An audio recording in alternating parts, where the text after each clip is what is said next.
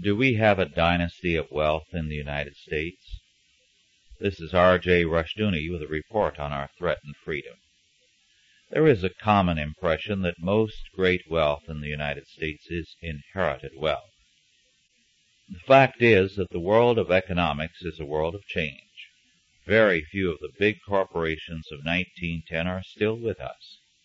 And this means that the fortunes those corporations created are disappearing.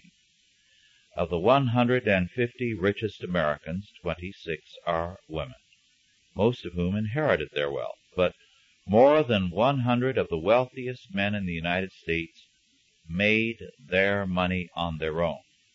This is not all.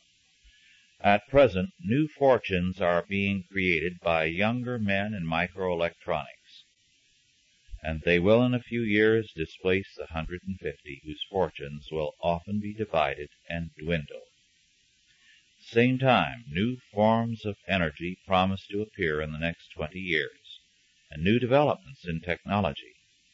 Each of these will create new fortunes among a new crop of younger men. This has been the American story.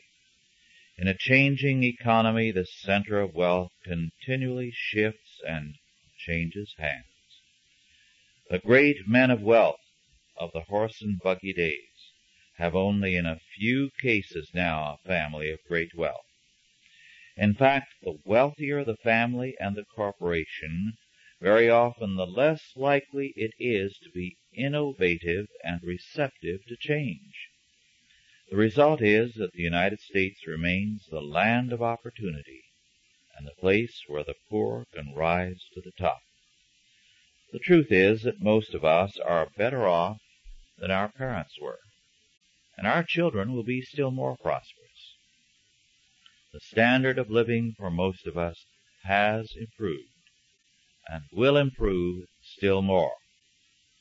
This does not mean that we have a problem-free society, nor that we can be smug and self-satisfied. It does mean that a free society is a mobile one, and a place where a man can better himself. The defense of freedom is thus of concern to all of us. This has been R.J. Rushdoony with a report on our threatened freedom.